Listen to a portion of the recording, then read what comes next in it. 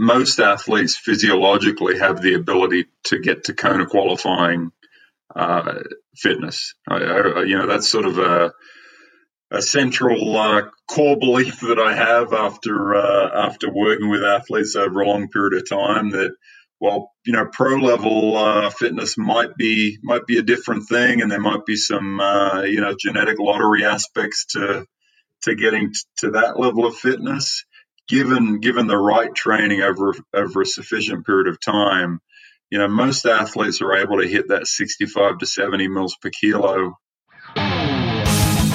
That Triathlon Show 186.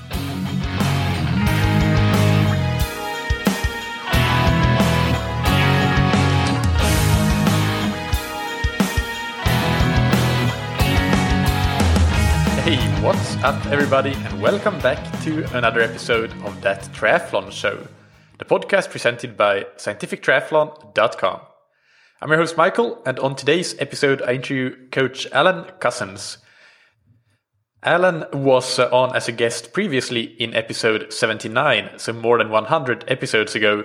And in that episode we talked about lactate testing and metabolic testing, how it works, why it's beneficial. We discussed thresholds that you hear us referencing time and time again. So it is a great intro to the physiology behind training and training zones. However, you do not need to listen to that episode before you listen to this episode. I would just carry on with this episode and then go back and listen to episode 79. In today's interview, we discuss VO2 max or aerobic capacity, and also just athletic potential in general. But since VO2 max is such an important determinant of endurance performance, whether it's a very short or a very long endurance event, this means that traditionally, since we have thought that VO2 max changes and improvements are quite limited by genetics, it means that also our endurance performance improvements are relatively limited by genetics.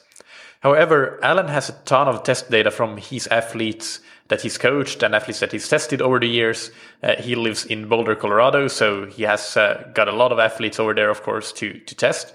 And he has shown that this is not really the case. We can actually improve our VO2 max and our endurance performance a lot more than what the common belief about potential improvements is. So that is very inspiring indeed. Alan says that with the right training, most athletes can get to the level required to qualify for Kona. So fascinating interview coming up. Before that, big thanks to our sponsors. First, we have Precision Hydration that you can find on precisionhydration.com. I recently read a great blog post there by Andy Blow, the founder, and that post was called A Brief History of Hydration Advice for Athletes. It goes into the history of hydration science and coaching advice and best practices. So actually, I found it a really interesting perspective to get all that development that has happened over the decades and the last century or so. And it can actually challenge some beliefs that haven't yet died out completely as well. But the quick takeaway, so I'll going to spoil it for you, is that whilst drinking to first is a sensible guiding principle and the basis for how to approach hydration for shorter or low sweat activities, a more proactive and individualized approach is probably what's needed for longer, hotter and higher sweat events, where drinking water to first is unlikely to be sufficient to maintain optimal performance. So that's a bit of a teaser, and I guess the summary of the blog post, go and read it in full on precisionhydration.com. And if you are training for that longer, hotter and higher sweat event, then make sure to take Precision Hydration's free online sweat test to get your individual hydration strategy, and use the promo code THATTRIATHLONSHOW, all one word, all caps, to get your first box or tube for free. And a big thank you to Roka that you can find on roka.com. Roka are the world leaders in wetsuits, tri-suits, triathlon apparel and high-performance eyewear. Their products are used by Olympic gold medalists, Tour de France stage winners, and some of the best triathletes in the world, of course, including Mario Mola, Javier Gomez, Flora Duffy, Katie Zafiris, and so on. In a nutshell, Roka's mission is to redefine the standard when it comes to performance in any niche that they enter the market in. You can check them out on roka.com, that's roka.com, and you can get 20% off your entire order with the promo code TTS, all caps. That's TTS as in That Triathlon Show.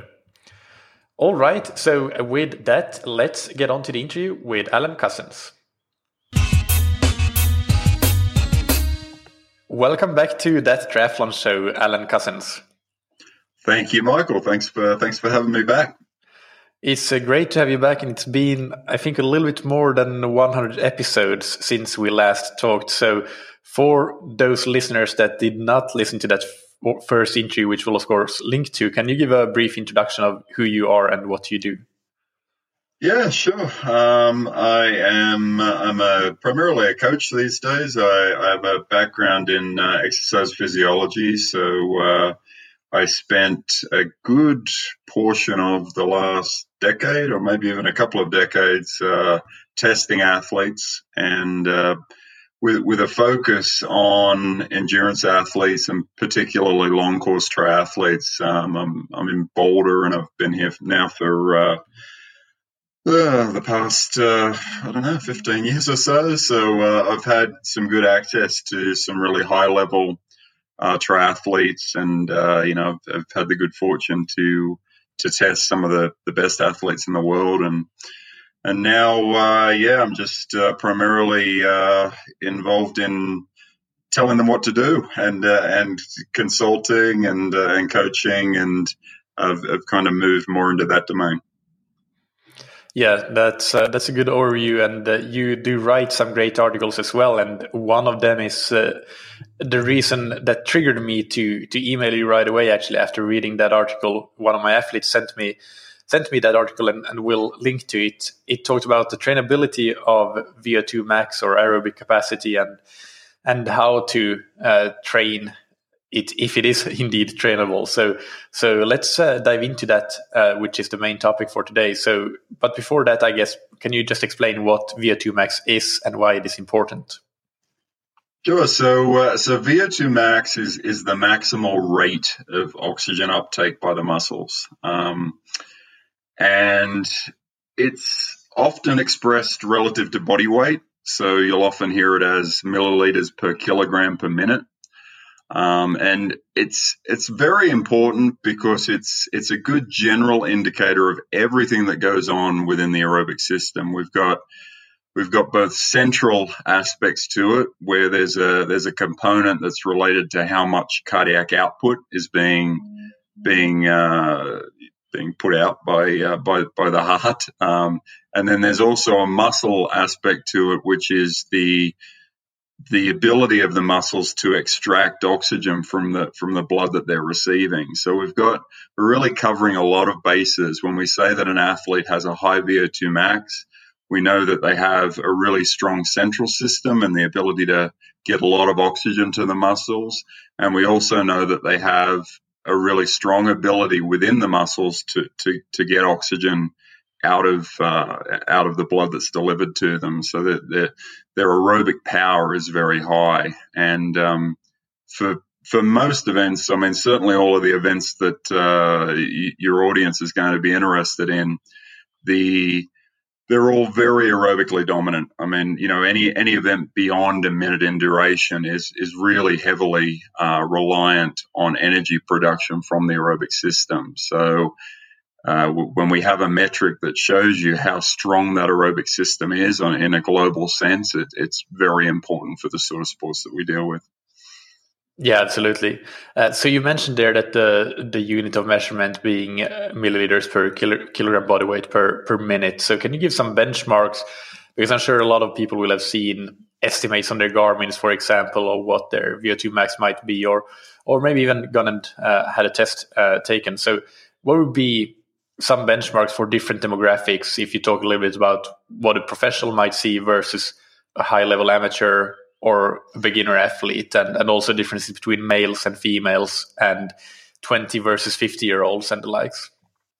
Sure. Yeah, the world-class levels are in the range of 75 to 85 mils per kilo for men for more of the short course type athletes, and generally about 10 mils per kilo less for females. So, most of us when we're looking at the numbers that our Garmin might be seeing, 55 and 60, that really puts in perspective just how strong the aerobic system in those world-class athletes is. Ironman athletes typically are a little bit lower than short course athletes in my experience. More in the range of 70 to 80 mils per kilo for the guys and 60 to 70 for the females.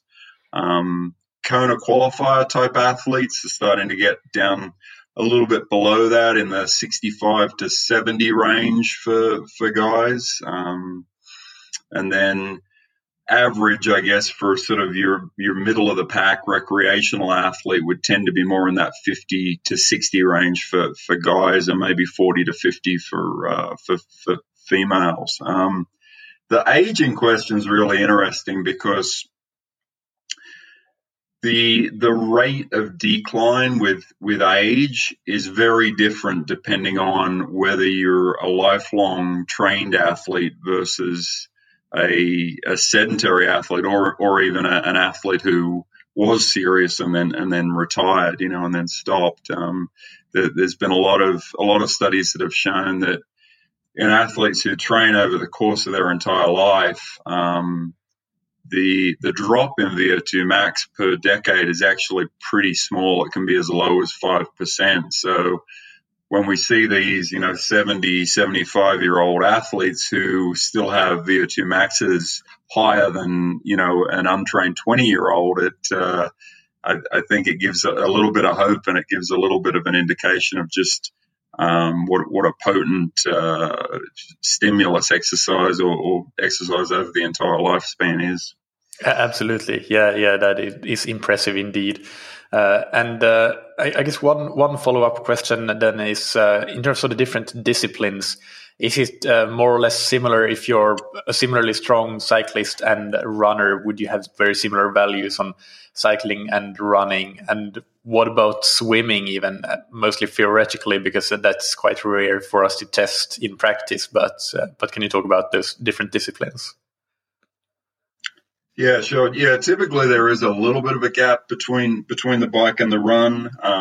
It depends a little bit on the size of the athlete. Athletes who are a little bit larger will tend to be able to narrow that gap a bit more than smaller, lighter athletes. But somewhere in the range of 5 to 10% would be a pretty typical gap that I would see when bike and run testing the same. The running VO2 max would be higher than the bike.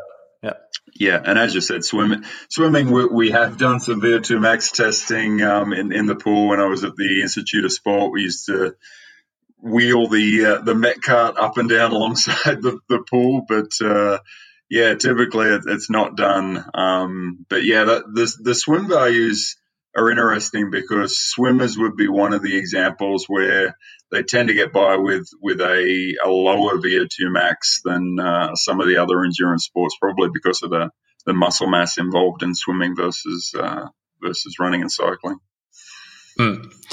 So now if we get to the main question here, how trainable is VO2 max, or I guess how trainable has it been considered to be traditionally, and what is the evidence behind that belief?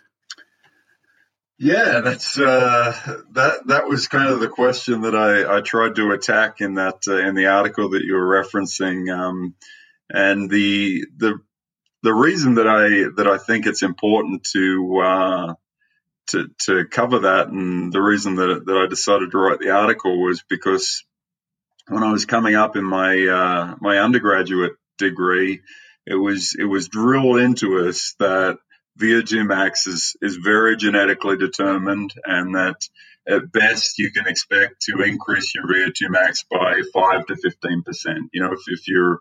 If you're on the lucky side, if you're a high responder or whatever. Whatever the case might be, you might be closer to 15%, but for most of us, 5 to 10% is as good as it's going to get. And my experience hasn't gelled with this at all. The research, I guess, that it was based on is a lot of short-term studies. There's a really famous study by Jack Daniels and a couple of other scientists that's often cited, and it was an 8-week study that showed a big increase in these untrained athletes' VO2 max in the first 4-week period, and then a plateau after that. And that sort of pattern has been replicated time and time again in these short-term studies where we get a large increase in a fairly short period of time, and then a relative plateau.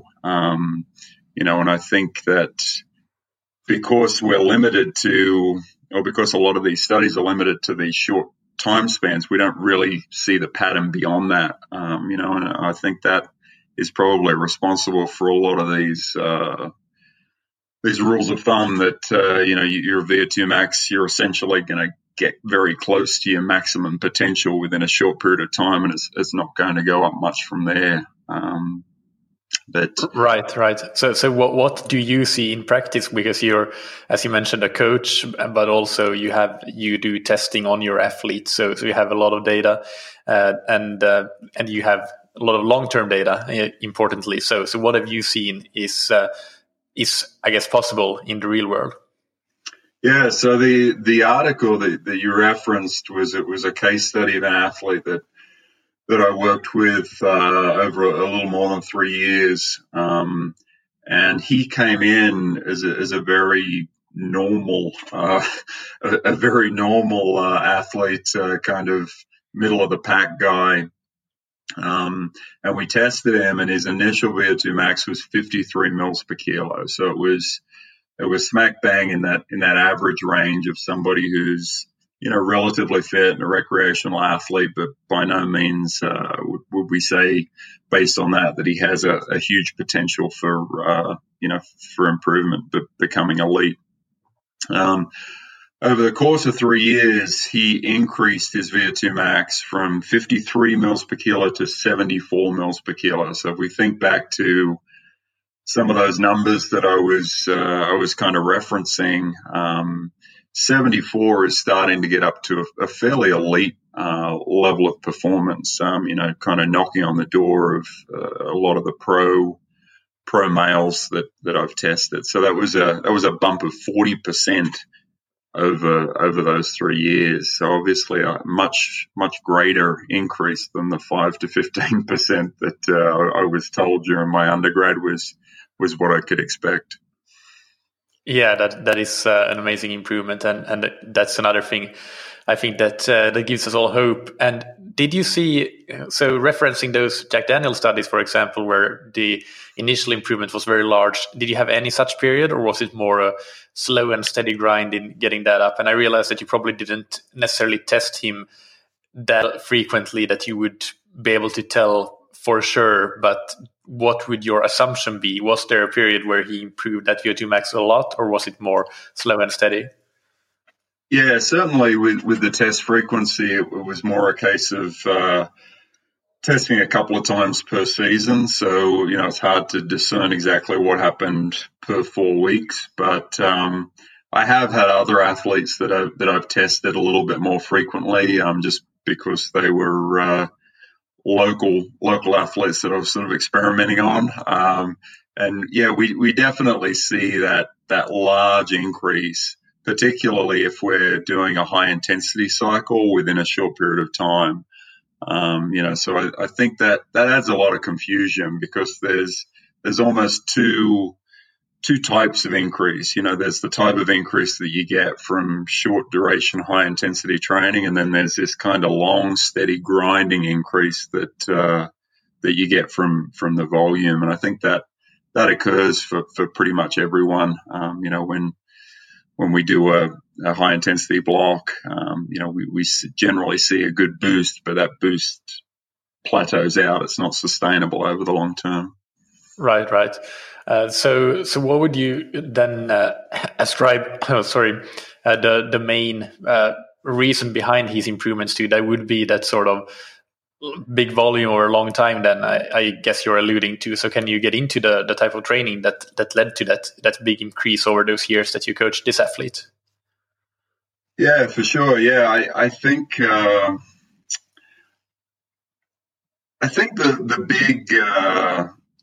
big difference, or the big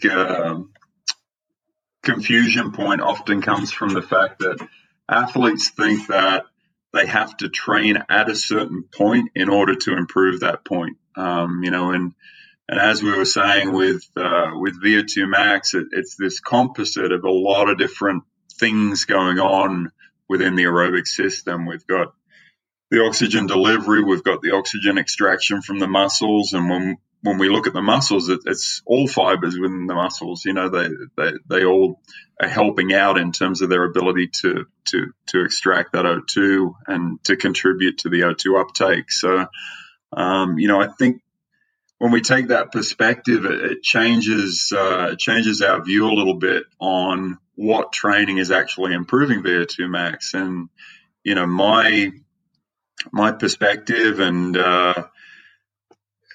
my thought is that the training that we do to increase all of the variables, to increase the economy for the athlete, to increase the thresholds, the right training leads to improvements in each of those to a good degree. So when we're doing a lot of low intensity training, a lot of training around that first aerobic threshold, we're not only improving the aerobic threshold, but we're also improving all points north of that. And, VO2 max is obviously one of those.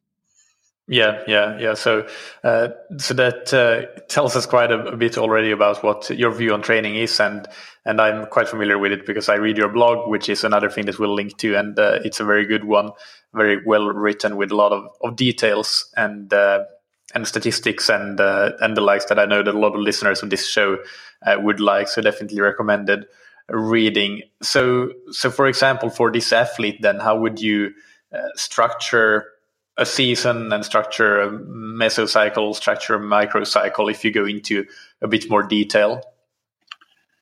Yeah, so for this athlete,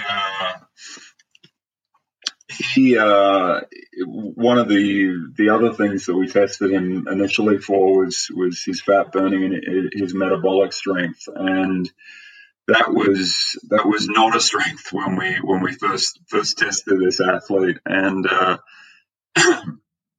that's something that I place a lot of importance on. So we spent a lot of the initial period of time over those, the first couple of years, really focusing on increasing the metabolic strength, increasing the fat burning of this athlete, because his goals were long course triathlon and Ironman specifically. So we were doing a lot of training in and around that aerobic threshold, and I guess it was interesting to me to see just how much training that wasn't necessarily designed to increase this athlete's VO2 max did so just vicariously through through kind of carryover effects from all of the low intensity work we were doing. So for this athlete in the beginning, we were doing probably 8 out of 10 sessions a week were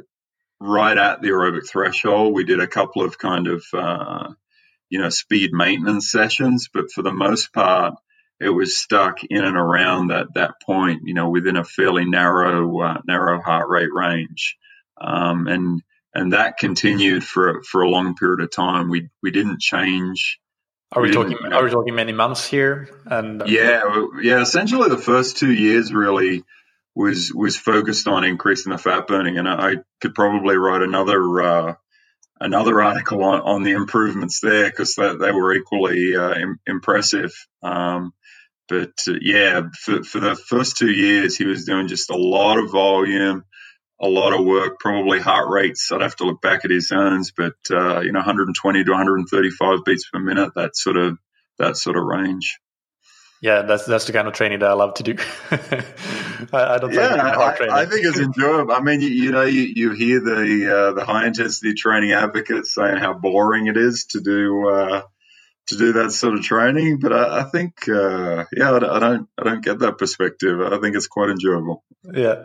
All right. So that's quite interesting, actually. That it's such a long period, and it goes to show how important patience is in endurance sports. It really is a game of patience, quite a lot of time for most athletes. And another point there that I guess that is important to make is that one of the consequences of constantly going too hard and constantly training above that aerobic threshold is, I guess, what you saw with this athlete, that they have no ability to burn fat for fuel. So that's one of the negatives if you are an athlete that probably goes a bit too hard in every single workout. So is that something that you see a lot in the testing as well that you do?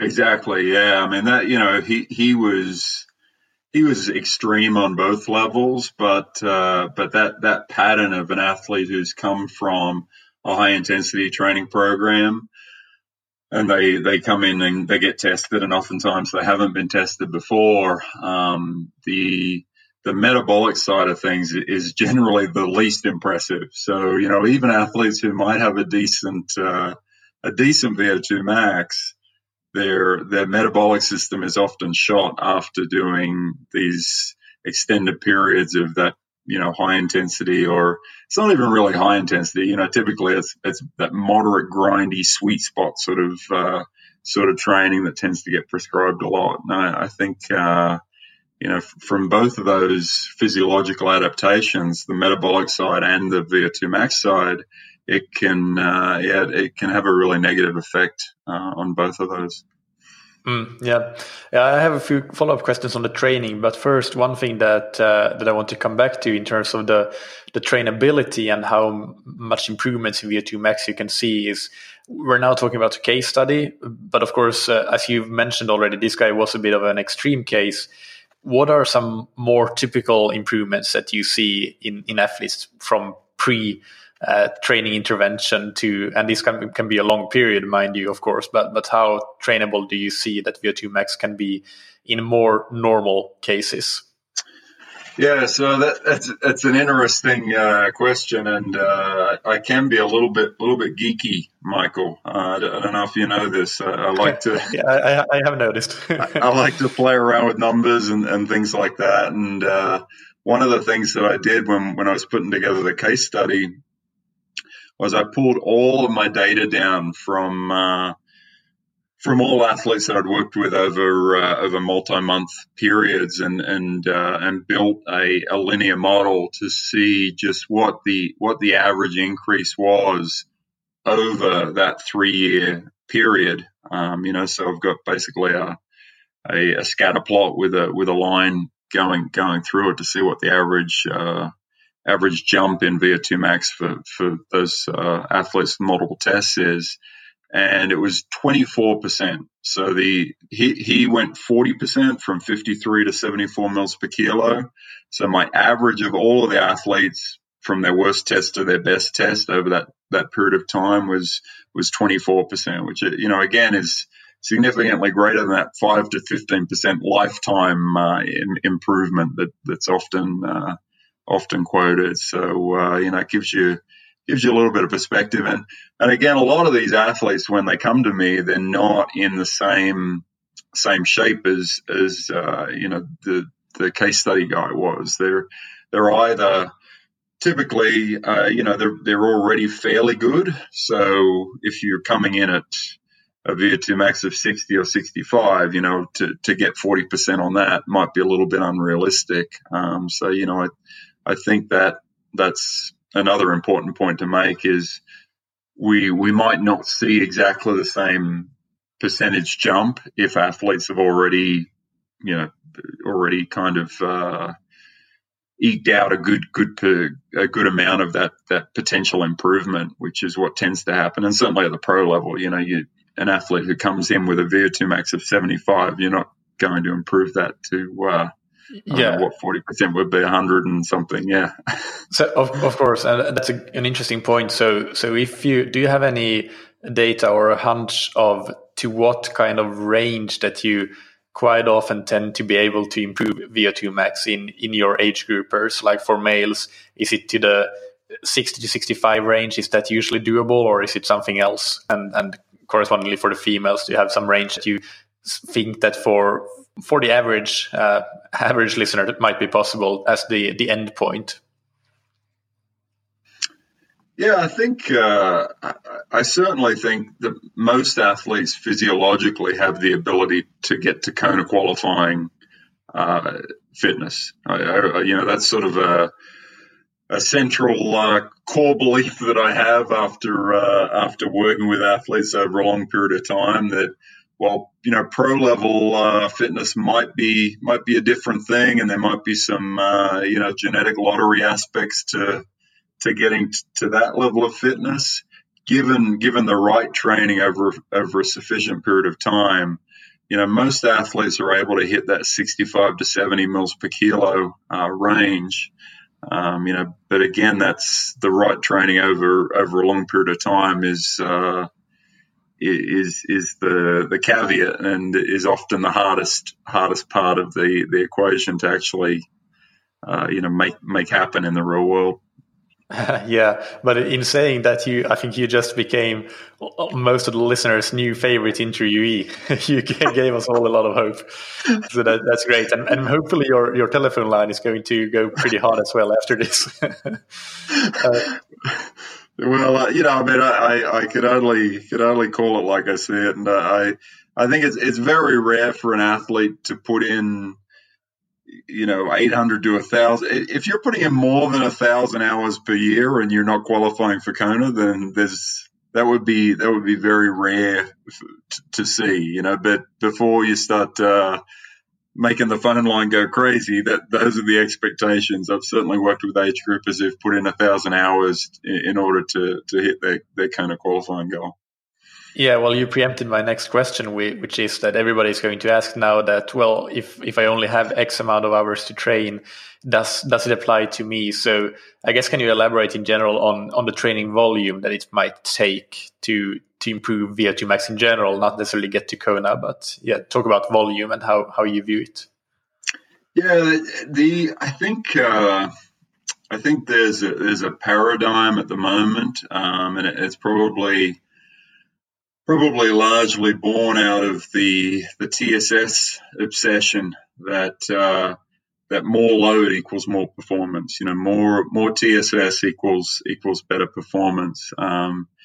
And I think it's really important to kind of tear that apart a little bit, and and let people know that it's not the load that's going to lead to performance. If you only have X amount of hours to train, the goal shouldn't be to crank up the intensity to get more TSS. It's the right balance of different training and different energy systems that's ultimately going to lead to the best performance. And I think that for a lot of athletes, they get in that mindset of, if I can't do volume, I'm going to do intensity. And it's not an either-or proposition. There's the right intensities that are going to each add a certain element to your physiology, and then there's the volume that you can do within the context of your greater life that's going to ultimately determine what level you get to. Yeah, absolutely. And I'll see if I can dig up a couple of Q&A episodes that I've done, because I've attacked this TSS obsession, and I've used those exact words, I believe, a couple of times. So I'm totally with you on that. And it's quite common to see that people think that, a 45-minute recovery ride is not worth anything because you only get 19 TSS from it. Why would you do it? It's not going to percentage-wise add anything to your week. But right, I know you had Stephen Seiler on the show a few episodes back. I listened to that one with great interest, and there was a really good study of his that spoke to this, that looked at essentially recreational level athletes. They were training 8 hours a week or something around that volume, and the amount of zone 2 time for the high intensity group I think it went up to like 40% of the total volume versus the low intensity group only did a very small amount in the Sila Zone 2.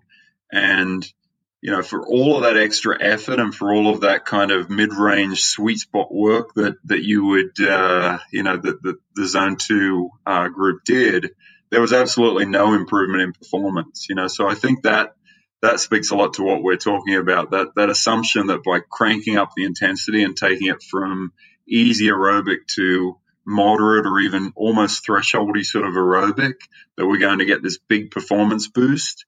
And the research and certainly my experience doesn't back that up.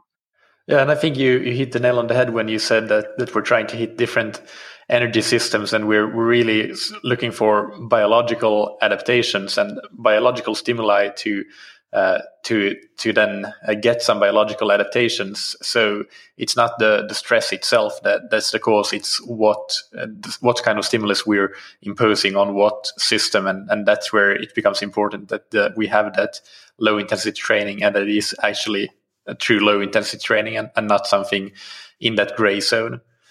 So if we talk a little bit more about volume, because I think a lot of people will want some specifics. Let's take as an example, let's say you want to go to Kona. What do you see is quite typical for your Kona athletes in terms of, for example, yearly or monthly training hours?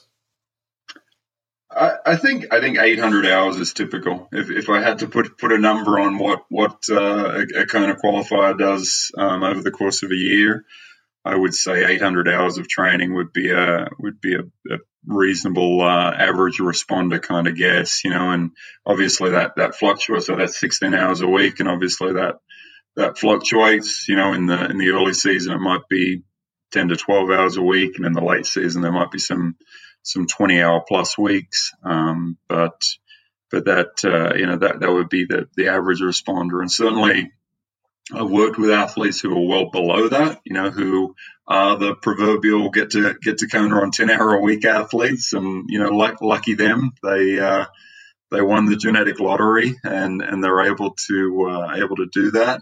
And then I've certainly worked with the other side of the equation as well, athletes who've had to put in more than 1,000 hours in a year in order to get to that level of performance. So I think there is a wide range in training response there, but yeah, certainly ballparking it. There's a strong correlation between the total hours trained and the performance level, whether that's VO2 max or whether it's your Ironman time.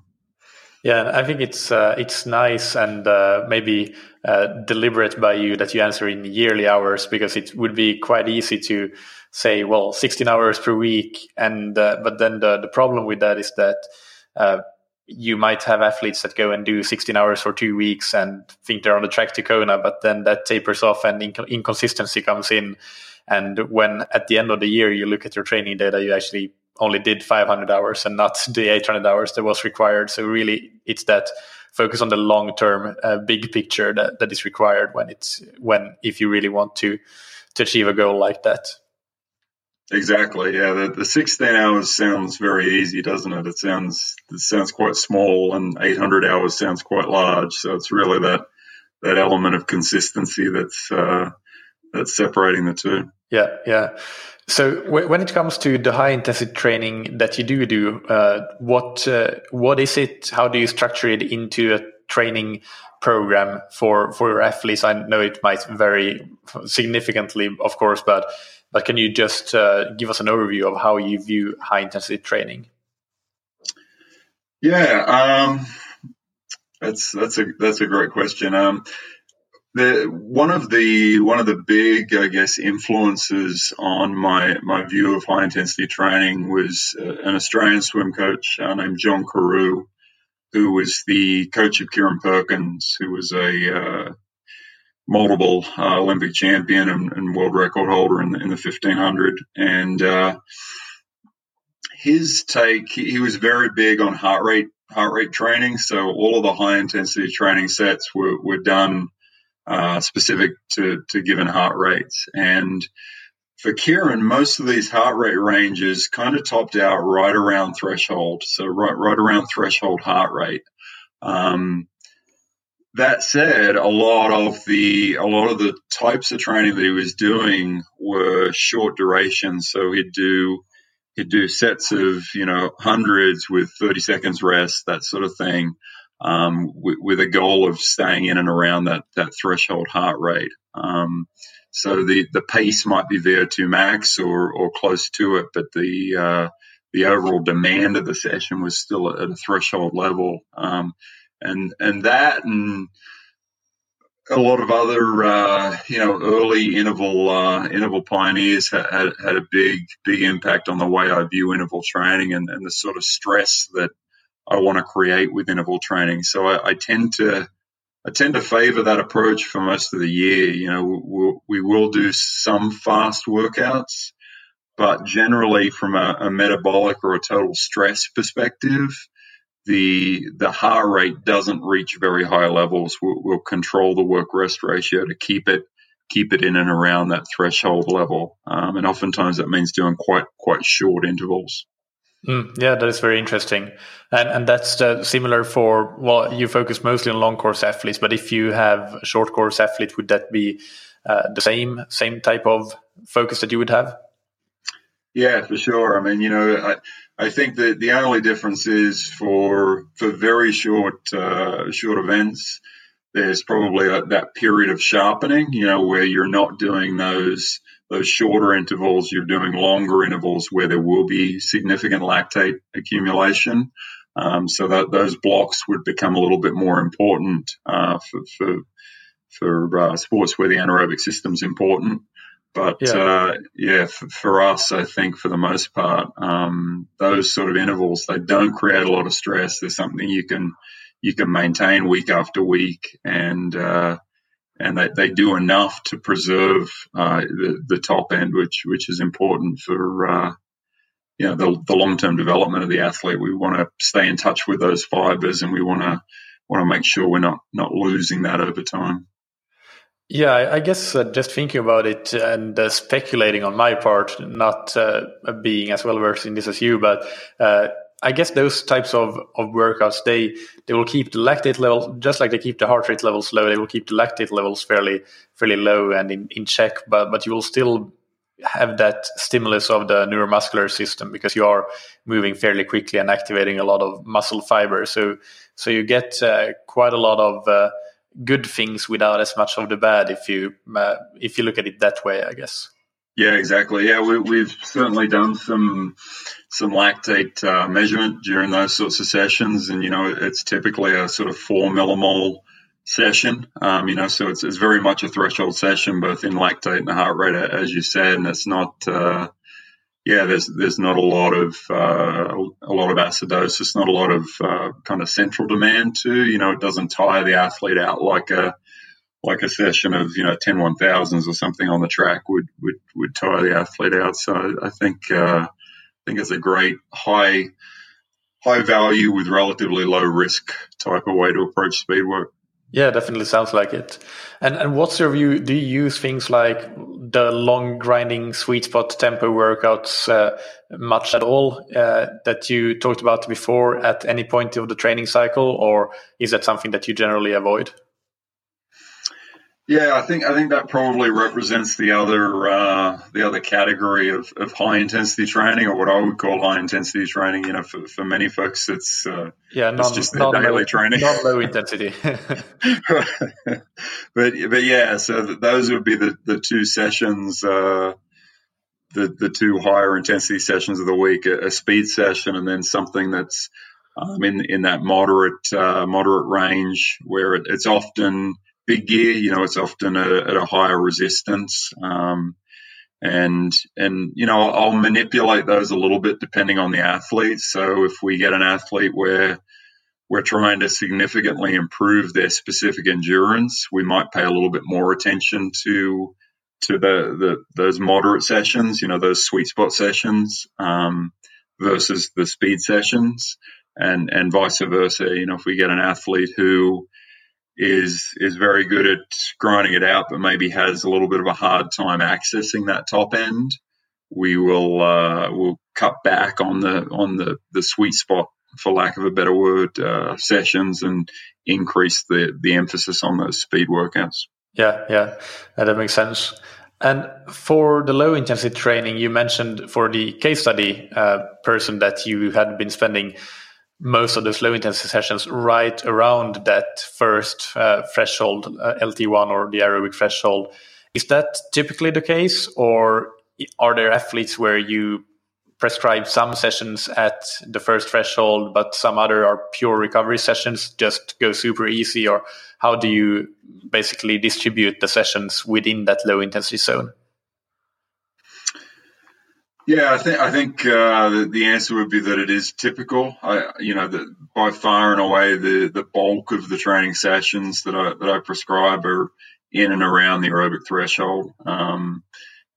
Plus or minus sort of 5 to 10 beats on either side. That said, I think that recovery sessions serve an important point in getting response from the training. I don't see recovery work as training in itself. I see it as almost sharpening the saw in a Stephen Covey sort of way of looking at it. That by doing the recovery work, when we do the serious training, and by serious training, I'm including the low intensity aerobic threshold training sessions, we get more bang for the buck from that work. So I definitely think both are important. Okay. And for the training execution, you mentioned they're using heart rate a lot. Is that always the primary metric?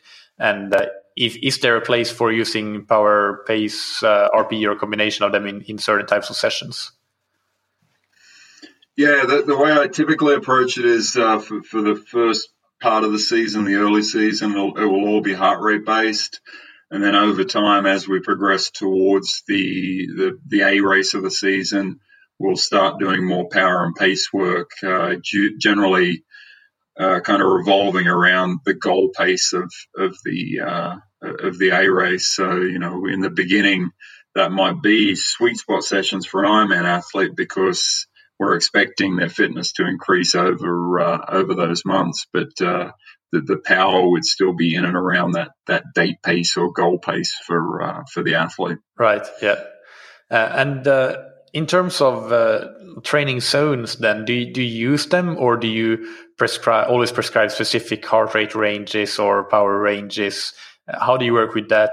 And can you talk about the reference points as well you have for your zones? Is it always the first and second thresholds, or anything else that you might be using there as reference points? Yeah, I'm a big fan and maybe a little dictatorial in insisting that athletes get regular testing done. So, the zones that we get out of the testing, whether it's lactate or metabolic, is those term points are absolutely essential in my mind to setting good training zones. So we'll be doing multiple times per year, getting the athlete into the lab or getting the athlete with lactate data to kind of check in on where those critical points on the curve are. And certainly the most important one that I'm interested in is to see where that aerobic threshold is on the curve, because as I said, a lot of the sessions are going to be in and around that point. So I want to see how that's shifting over time, and the zones that we use will be very much centered around where that point is on the lactate curve.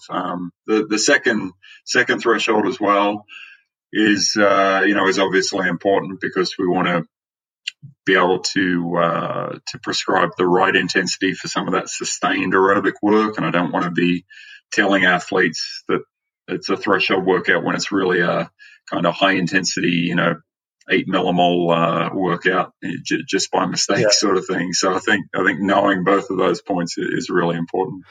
And do you do the lactate testing for swimming as well? Because it's doable, of course, but it's definitely more unusual for athletes to go through that testing on swimming. So is that something that you also do? Or if not, how do you work with swimming? Yeah, with swimming, certainly it's more challenging. For athletes that I have physical access to, we would definitely do the lactate testing for that. I mean, it's not terribly challenging. You just keep the earlobe under the cap and then spike it every couple of hundred sort of thing. Do a 7x200 test and get the data that way. But yeah, certainly for athletes who are working remotely, it's a little bit tougher to get that dialed in. So we have to approximate things a little bit more and use more traditional percentage of zones. But again, if we at least if I have a fair idea of what the athlete's curve looks like, you get a sense of what type of athlete it is, and you're generally able to dial in the percentages a little bit better and a little bit less generically than what you would if you didn't have a lactate curve in the bike and run. Yeah, that makes sense. And on the swim, I guess, what types of that, because that's, I feel, where a lot of athletes can go the most wrong, because it's quite often very challenging to, like, you have a lot of athletes that might not even think that they have more than one single gear when it comes to swimming, and that's probably that gray zone gear. So how do you work with that and work in that aerobic threshold work and then potentially some high intensity work, but making sure that you get that large volume at a low intensity that you've been talking about when it comes to swimming, because this is something that would be quite even more counterintuitive to the way that most athletes are used to training, I think, when it comes to swimming. Yeah, absolutely. I couldn't agree more. I think for a lot of athletes, they're always training at anaerobic threshold or very close to it on the swim, whether they intend to or not. Just through a lack of technical ability. So addressing both of those sides of the equation, I think, is really important in the pool. Getting the athlete able to swim at very, very low efforts and having the technical ability to do that, which often comes down to things like getting the breathing dialed in so that they're not expending a whole lot of energy every time they lift their head to get a breath. Those sort of very simple technical skills can give the athlete access to lower ranges of output, so we can start to do more aerobic threshold work. Whereas for a lot of athletes who don't have that ability, no matter what they do, they're always going to be in that Seiler zone 2 or Friel zone 3-4 sort of range when they swim. And I think it's really important to widen that range as much as possible. Yeah, I guess you can use some swim toys. You can use a pull buoy or fins to help with that. But also, of course, you want to work on that technical ability at the same time, so that you can then choose whether you use tools or not, depending on what your ultimate goals are with that type of training session. Yeah, I mean, I think tools can become a bit of a crutch, so it's important to develop the ability to swim easy and not have a high heart rate when you're doing that, and I think for a lot of triathletes, when they want to swim easy, they just put the pull buoy in, and that's probably not ideal. Do you use heart rate? Do you have a lot of athletes that have the swimming compatible heart rate monitors? And do you look at that data a lot? Is it something that you use in your coaching?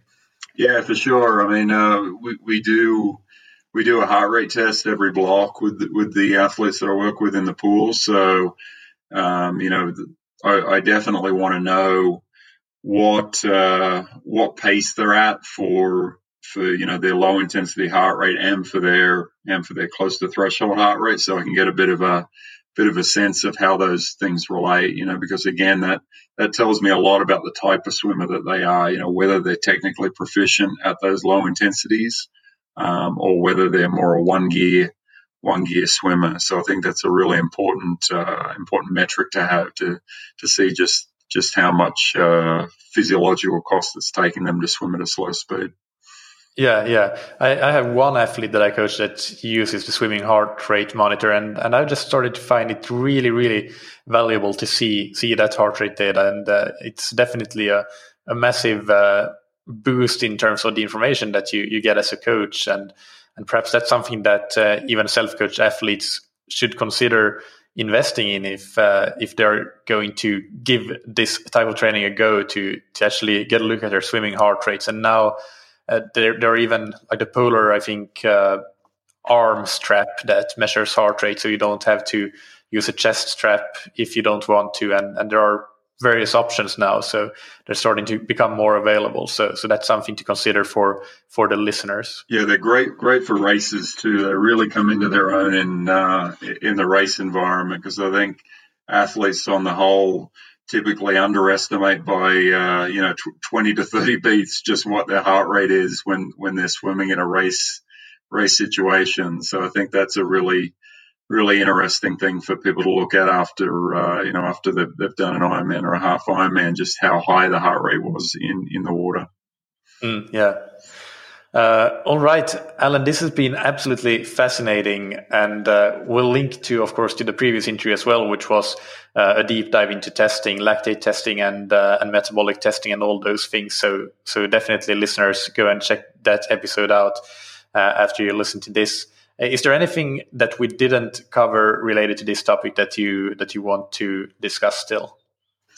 No, I mean, I think it probably goes along with what we were talking about in the last topic, and that is in the last talk that we did, and that is the importance of getting into the lab and getting this data. I think that there's a lot of talk at the moment about ways we can approximate these lab measures and things like that, but nothing beats actually getting into the lab, seeing what metrics you're currently at, doing training, changing things, and then going back into the lab and seeing where you're at again. So the case study hopefully will convince and will prompt people into wanting to know what their current value is, and experimenting themselves and trying some of the techniques that we're talking about to see if they can elicit similar gains.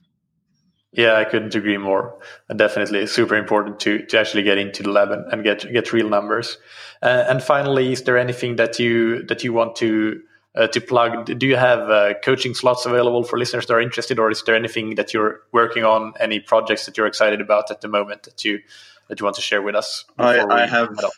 I have a project that I'm very, very excited about, Michael, but we'll have to talk about that at a later time. It's a little under wraps at the moment, but there's some exciting things in the works that I'll definitely be divulging a little bit more on in the coming months. All right. Well, you'll absolutely get an opportunity to share it here when the time comes. So thank you once again. It was a pleasure having you on. Thanks, Michael. Likewise. I really hope that you enjoyed that interview, and I have a few key takeaways here that I noted down. The first one is patience, how important it is to be patient, to stick to the plan, and to follow through on the plan with great discipline, not stray from it and start to go harder when you're not meant to go hard, etc.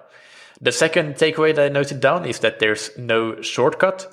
If you did not win the genetic lottery, and it's very sad, I know this because I know I didn't, but you can still get really competitive. But what you need to do instead is to just put in the work. And a common theme that we talk about is to not look so much at your training week, but look at your training year. If you put in the work consistently over a training year, and that training is the right training for you, that's where you start to see dramatic differences and improvements. And finally, testing. Proper testing takes much of the guesswork out of the planning process and finding what training is right for you. And this is another common theme. But when it comes to triathlon budgeting, investing primarily in high return on investment things like proper testing, coaching, video analysis, and so on, these are the investments that you want to do because they are the ones that you will get the most return on. It is really quite simple. All right, so you can find the show notes as usual on thattriathlonshow.com. Just click through to this particular episode, and the show notes will of course have links to the related episodes, including episode 79, which was the previous interview with Alan Cossens on lab testing, and episode 177 that we mentioned, polarized training with Dr. Stephen Seiler. In the next episode, I interview Professor Andy Jones from the University of Exeter in the United Kingdom. He has also worked with Nike on the Breaking 2 project. He's worked with world record holder Paula Radcliffe. That's the female's marathon record that we're talking about. And he has done such an amazing amount of work in academia, in performance physiology. He's perhaps most well known for his work in nitrate supplementation, or Beetroot. His Twitter handle is actually Beetroot Andy. So of course we'll talk about nitrate loading and how that applies to triathlon and endurance sports in general. How should you nitrate load? Who should do it? How much performance benefits can you get? But we'll definitely get into some other topics as well on the various areas of expertise that Andy has, since I don't want to miss that opportunity when he has such a wealth of knowledge in various areas. So stay tuned for that next week. Of course, in the meantime, there will be a Q&A episode coming out on Thursday. Do subscribe to the podcast if you haven't already, so that you don't miss anything. One final piece of house cleaning item for those of you that buy training plans on scientifictriathlon.com. Please bear in mind that we have the training plans on Training Peaks as well. But if you want to use the plan on Training Peaks, then you should not buy the plan directly on the website, but you should click the link on that training plans page that says something along the lines of "Get this plan on Training Peaks." And that link will take you to the Training Peaks website, where you can actually buy the Training Peaks version of the plan, because the Training Peaks version can only be sold on Training Peaks website, on the Training Peaks website itself. And actually, if you do buy it through Training Peaks, then you can just email us, email support@scientifictriathlon.com, and you will get the PDF version of the plan for no extra cost. What happens if you buy the plan directly on scientifictriathlon.com is that you will get the PDF version. And it's important that we have that available, because not everybody uses Training Peaks. But then you can't use that within Training Peaks itself. And it's not as simple as directly transferring that training plan to Training Peaks. So keep that in mind if you're interested in training plans. Which, if you are interested in training plans, or for that matter in coaching or the other services that we offer, be sure to check out scientifictriathlon.com to learn more. Big thanks to Precision Hydration that you can find on precisionhydration.com. Get your first box or tube for free with the promo code ThatTriathlonShow, all one word, all caps. And thank you to Roka that you can find on roka.com. Get 20% off your entire order, whether it's wetsuits, tri-suits, high-performance eyewear, or any of the other product lines that they offer, with the promo code TTS, all caps. Thank you, as always, for listening. Keep training smart and keep loving triathlon.